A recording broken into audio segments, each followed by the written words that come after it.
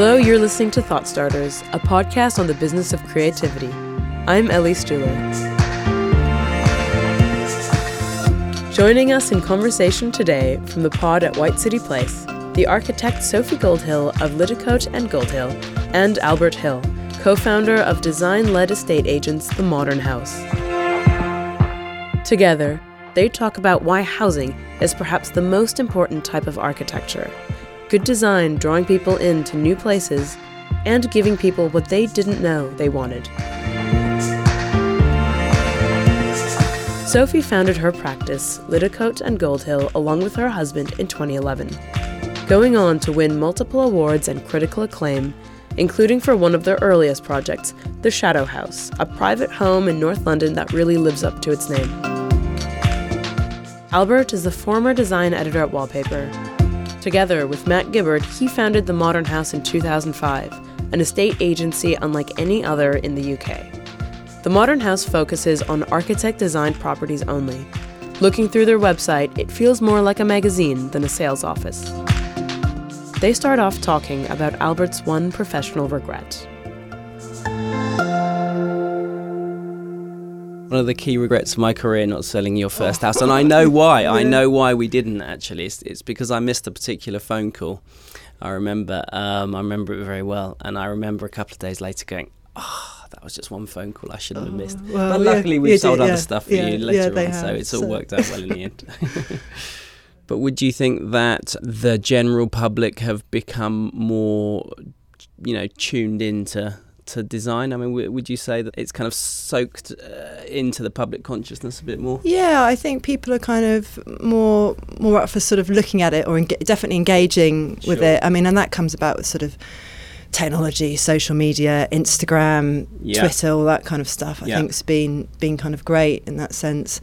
Programs like Grand Designs, although I'm not a huge fan, I think definitely have kind of widened. It's made people think that the could be an alternative way to living than just in these bog standard boxes. And as you say, there are some shockers on Grand Designs, but it's still. I mean, I also think that the drive towards more sustainability. Everyone understands that building's got to be more sustainable, but the kind of byproduct of that is that people have thought, that means we might be able to build them differently. They might look different, etc., etc. I think also when we had the Shadow House, we were quite young, and most people had only lived in Victorian or had an experience of living in London in Victorian terraces or Victorian type properties, and lots of people would sort of have a default position. I don't like modern architecture, and then they'd come to our house and they'd say, well, actually this isn't modern, even though it's a new build. It's got bricks and it's got wood. It's got the kind of the texture of a Victorian house, and so I think quite often people have this preconceived idea that and some modernism is about a white box, and there is a certain place for that. But actually, good modern architecture does have a kind of tactility to it, and also shouldn't look totally out of place in historic environments such as London. I think often that surprises people that it can be modern in its layout and the way that it sort of operates, but actually in its materiality it can really be timeless. I can refer back to the user as well. So what's the difference for you in terms of being your own client and being having someone else as a client? Yeah, and people always ask this. It's always an interesting so one. You'll have a question, you'll have an answer just like that. Well, I think because there's David and I together, it's not just one person. I think if it was just me on my own, I'd definitely have sleepless nights. But I think often for us, a lot of it comes down to process, and with architecture, budget's obviously a consideration. Planning is a consideration. There's lots of kind of constraints that, especially in an urban context such as London, that almost define the brief for you. And I guess for us, the big question is sort of layout and how one wants to live or utilise the space. And we had a great conversation with Matt actually about what he felt would be a kind of preferred optimum layout in terms of bedrooms and stuff like that. So it was great to get your input from that on a kind of commercial point of view. I mean, I think that's really interesting, watching people's desires changing about how they want spaces to be configured and live and things like that. I mean, what's your current thinking then on how the ideal a house should? I think we've definitely moved away from open plan, and there's a sort of thing at the moment that's quite trendy of a broken plan. Yes. So effectively, it's it's one space for living and eating, but it's often sort of divided. So you're at a higher level or a lower level, or there's sort of a bit of furniture that's sort of so that I think that idea of having one great big open space. I think people often don't like it. They want to be cooking a little bit in private, or they want to feel like they can relax in a sort of a cozy area. So I think we've seen a lot where we will have one big open ground floor or first floor space for the kind of living bit, but there'll be pockets off it for doing the kind of the various bits of domesticity, like cooking or reading or that kind of thing, which has been quite an interesting thing that we've seen. Absolutely, coming through, yeah. So. No, I mean, I always like it when people use different levels to delineate spaces.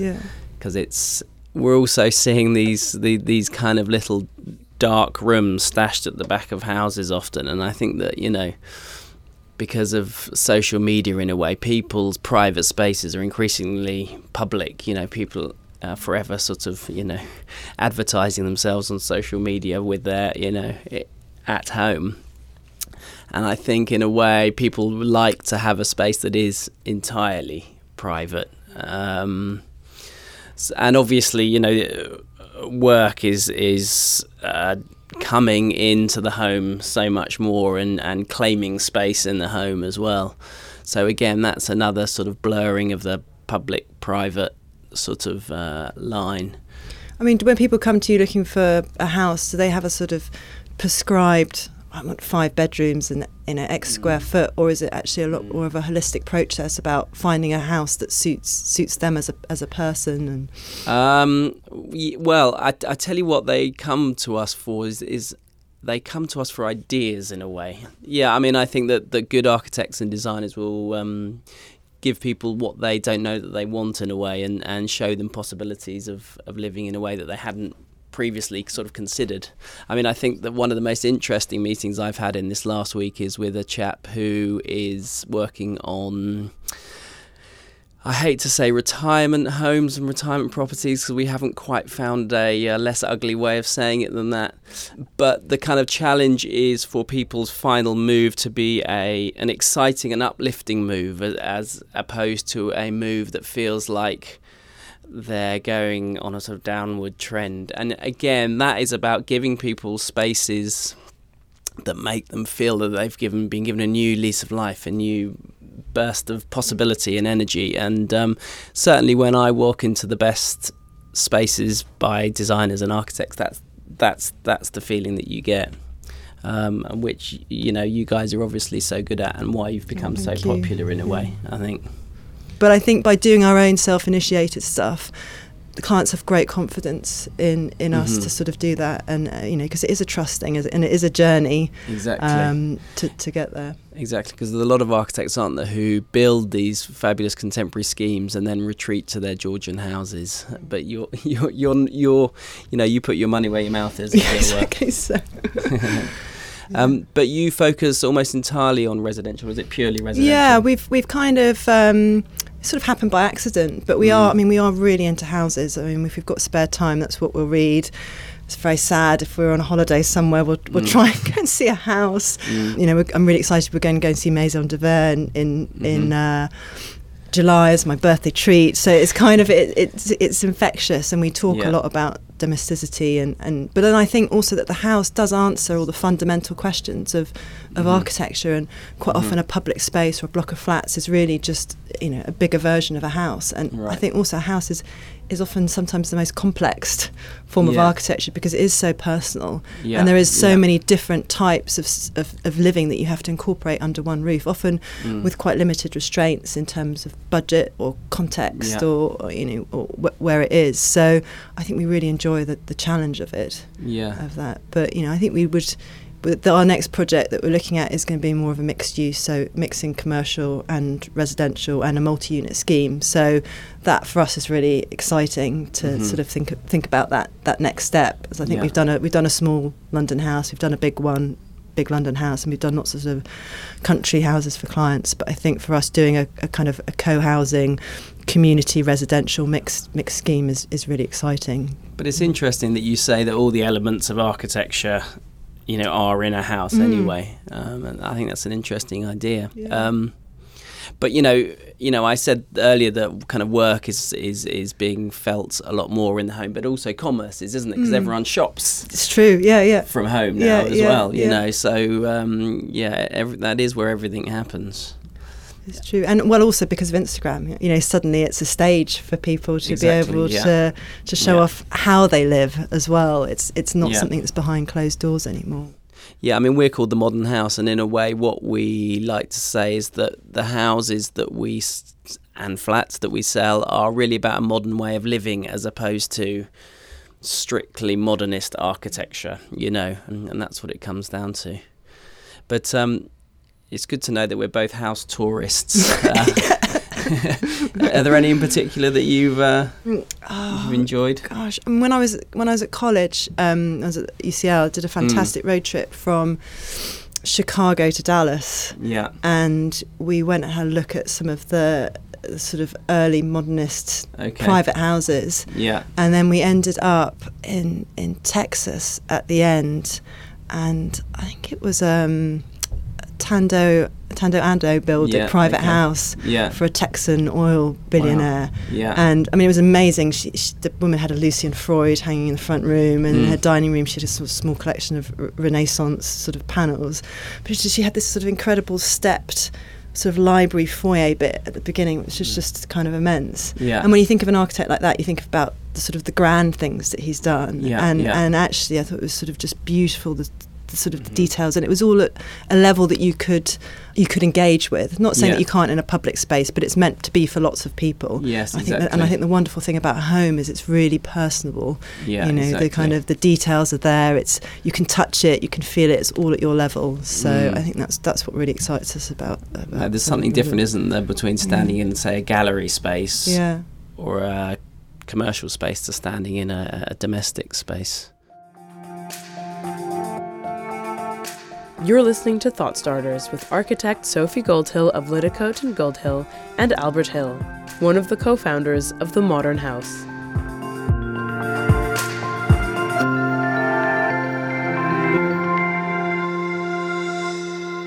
You're also architects that particularly think about interiors as well, which, I mean, would you think it's fair to say that a lot of architects tend to forget about the interior? Yeah, I mean, I think the problem with the architect now, and I suppose it comes back to the kind of the sort of shifting role of us, is that actually we used to be kind of quite central to a project. Yeah. And I feel like over time, a lot of the things that one would have been responsible for has been stripped away. So interior design, lighting designer, acoustic designer. Right. Landscape is definitely sort of separate, but engineer, project management. I mean, there's a whole raft of them. Yeah. So I think with our self-initiated projects, we really like to try and it's not that we're control freaks, but we really like to try and kind of have a control of the whole design, so that it can be quite pure. And that does go down to the interiors. The house that we just sold through the Modern House, we sold with all the interiors, bar a kind of few items, and the fact for us was very pleasing because we designed the house in such a way, the items of furniture and the bits that we also had made were part of the building, so it was nice that it was sort of sold as a whole. And what was the postcode of that house? That was in E9 in Hackney. Yeah. So okay. Yeah. Not a house that I went to, unfortunately. No. But I mean, we were talking earlier about design being able to draw people into new locations that they hadn't previously considered. And that's certainly something that we've seen, Well, didn't you have another house that a client house, the Tailored House in Kensington? I think Matt was saying originally that the clients of that were looking in the Islington area. Yeah. But exactly, yeah. But they saw that house and then they thought, well, I'd love to live in that house. Could I live in that area? Well, maybe. And if you don't have to compromise on the design of the house, well, that gives you a little more wiggle room to compromise on other things. Because people need to feel that they have, got something really right. And the the kind of scarcity of good design out there means that they often focus on the geographic location, you know. Obviously, they need to tick certain boxes in terms of getting around, but I think in terms of what is good design, you know, it's a question that millions of people talk about all the time. But, you know, I often ask myself, why is it that a well-designed house can draw people into an area that they've never previously considered? You know, is it just the idea of living in a better designed space? Yes, but I also think that it's kind of the imprint of someone that they feel a relationship with, having been in that area. So it's almost someone has pioneered and been in that area, so they don't feel kind of stranded in an area that they don't know. I mean, that's particularly true in areas that, you know, might not have seen much design before. Well, I mean, it's interesting. The next proposal that we're doing is actually out of London, in Margate, which is be your sphere as opposed to Matt's. And that's an interesting kind of place that's obviously seen, you know, kind of great upward and downward trends. Well, Margate's very interesting. I mean, because Margate is the place where house prices have risen at a faster rate than anywhere else in the whole of the UK recently, and that's, you know, that's a fact. But I think, you know, one of the big sort of pulls for that was having something like the Turner Contemporary, you know, a good bit of architecture by David Chipperfield, a very famous architect, to kind of say, right, well, here's a kind of mark in the ground of actually what this place is about. I think having kind of key iconic bits of architecture are a draw. So absolutely, because people get there for that and then they go, oh, let's have a little look around and see what else we can find. So, do you like Margate? It's an interesting place. So I think I wouldn't want to live there. But I think we're really excited about moving our studio out of London to Margate. I think we'll still have a small space in London, but the main kind of the work that we do will be there, because we can have a lot more space. You know, I think actually, you know, architects are quite obsessed about being in Clerkenwell or Shoreditch and stuff, and it is great. We're in Clerkenwell at the moment, and it's brilliant. But actually, the most important thing for us is to be able to. We've got a big laser cutter, and we want to have a CNC machine, and actually, we really want to have the space to be able to sort of make and create things. And it's just impossible in London to do that. It's it's unsustainable, and also the people that work for us as well. This is also the other thing. One of the people that works for us at the moment, he already lives in Margate, and then we've got another two guys, and you know they're just thinking we can't sustain living in London, and you know the people that work for us are our business. So we've got to provide a space where they can afford to live. So I think it feels quite scary making that jump, but I'm also really excited about feeling that we can also be in a place and really make a difference about it. I mean, often in London it's very commercially led. If there are things to be done, it's quite often about money, and I feel like actually there we could do things because of the joy of doing it, and because actually our overheads are slightly low, and we can just make things, and we can create things, and we can be part of actually a community there to sort of not just improve it, but to let it be something that kind of grows and that we can grow into as well. So. No, I think that's going to be one of the most exciting things over the next kind of few decades, really, in terms of culture. This seeing where little pockets of interesting things sprout up, because you know we're already seeing that, but obviously. For exactly the same reason that you say, you can be a lot more playful and experimental without the pressures of huge overheads in places other than Clerkenwell and, you know, Shoreditch, which have become prohibitively expensive. I mean, because obviously you have two sides of your business, one London, one outside of London. Have you seen sort of the shift over the last few years between people wanting to be in London or people wanting to go further afield? Absolutely, yeah, without a doubt. But there's still so few properties being offered in interesting places, which is why, as I say, we've got a really keen eye on anyone doing anything interesting outside of, you know, the well-trodden places, because, you know, build and they will come kind of thing. I mean, there's a real thirst in the market for something interesting that is at a relatively more accessible price point. So, you know, we've got our eye on lots of places, really. But yeah, there's certainly a desire to get out people's standards are going up in terms of design, partly because they have access to ideas and images so easily, that I think that, developers need to do something pretty interesting and engage with design, or else people sort of won't get engaged themselves. And that's certainly a growing, I don't want to say trend, but well, I suppose with the was it the Greenwich Peninsula that you dealt with, where they had Tom Dixon designing some of the kind of, I don't know how many apartments he designed. Yeah, I mean, they're doing a similar thing here at White City. So, but, as you said earlier on, developers have always tend to have such a bad name. I mean, of course, there's always going to be developers out there who are just obsessed with squeezing the last pound out of every square inch. But, I think a lot of people in the development world actually enjoy engaging with design, and now I think they're being forced to as well. So design is playing a bigger part, and it's great fun to see. I suppose you're at the much smaller end of the development spectrum, still doing really great stuff. Stanhope would be, I don't know towards the kind of medium end of the development spectrum, but even the really big people are getting involved with it now. Yeah, I mean, I think I've got good friends in Amsterdam, and I went to stay with them recently. And I do often think that the way that they approach sort of development is kind of sometimes a lot more refreshing than how we do it in the UK, and that's because it's kind of, I think a lot of it comes down to planning, especially on the kind of the big schemes. So, for example, these friends of ours bought a kind of custom build, which I think is a really nice idea. I don't know if you've seen much. Sort of, they're quite big on it in Holland, aren't they? Yeah, and it would be, I think it's sort of interesting to think why it hasn't sort of translated over here. But the house that they lived in, they could make small changes about balconies and windows. The fundamental size of the house was the same, but she could configure the room layouts to how she wanted it to be, and the result is a sort of a terraced row of houses, but with each subtle differences to it. So you really feel like there's a kind of personality and a kind of a care to each of the houses.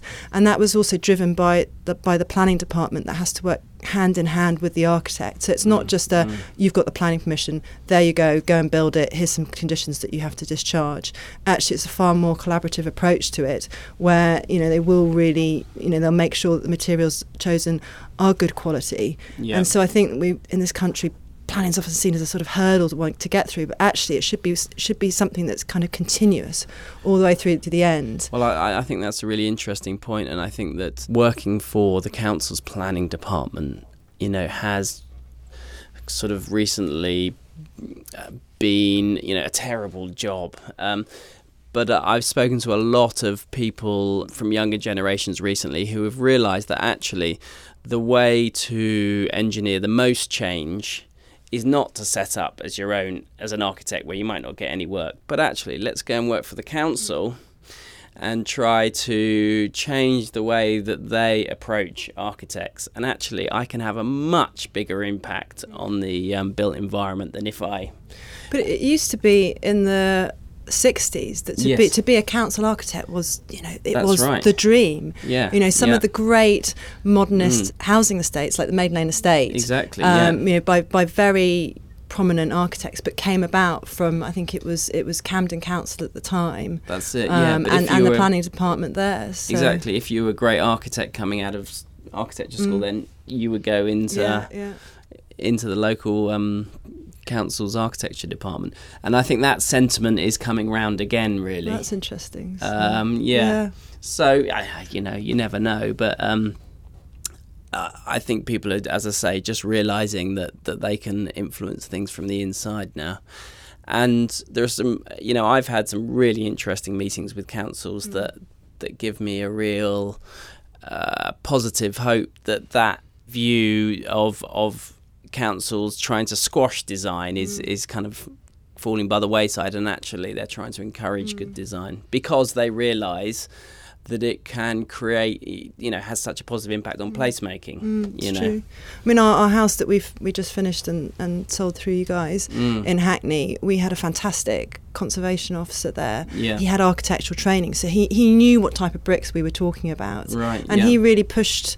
It was a conversation, and I think also because he'd seen the sort of architecture that we'd done before, he had great confidence in our ability to be able to do a good building, and therefore I think we were able to to get the most out of the site, to maximise the site in its sort of commercial value, but because we were able to have that design conversation with him from the start. So I think it's really important, and that was a really refreshing approach, rather than feeling it was something that you had to kind of battle against. So, but you're particularly good at crossing that bridge between having a building that sits within a historic environment or its context. Although, I mean, you said earlier that that's really important, but I also do like the buildings that just stick out like sore thumbs as well. I mean, Maison Vert, for instance. Yes, no, that is. I mean, that kind of, that's a real sort of object in the landscape type building, and they're always fun as well. I mean, there's a few of the great houses from the 60s and 70s that you walk past and you just think, how did that get planning? Yeah. I mean, there's Patrick Gwyn's house down in Blackheath. I don't know if you've seen that, but it's just unbelievable. So it's kind of terrace of Georgian house, very polite Georgian house, very polite Georgian house. And then there's just this big black, crazy house that looks like it's literally just landed from another planet. Then another polite Georgian house, then another polite Georgian house, then another polite Georgian house. And, I mean, it's great. Yeah. It's great. Well, it's nice to mix it up. I mean, I think that's the thing is you want that kind of surprise element. So I think kind of a combination of the two is often well, that's good. Right. That was architect Sophie Goldhill of Liddicoat and Goldhill in conversation with Albert Hill, the co-founder of The Modern House. This has been Thought Starters, recorded at the Pod at White City Place, produced by David Michon and recorded and edited by Claire Crofton. To find out how you can record your own podcast at White City Place, find us online at whitecityplace.com, on Twitter or Instagram at White City Place, or shoot us an email at podcast@whitecityplace.com. Subscribe to Thought Starters on iTunes, give us a rating, and write us a comment. It really helps. Our next episode will be live tomorrow, where we'll hear from Martin Cohen, the founder of Six Up Productions, and Jonathan Chippendale from Holition, who together will discuss the fashion brands finding new ways to connect to their audiences, be it through event or through technology.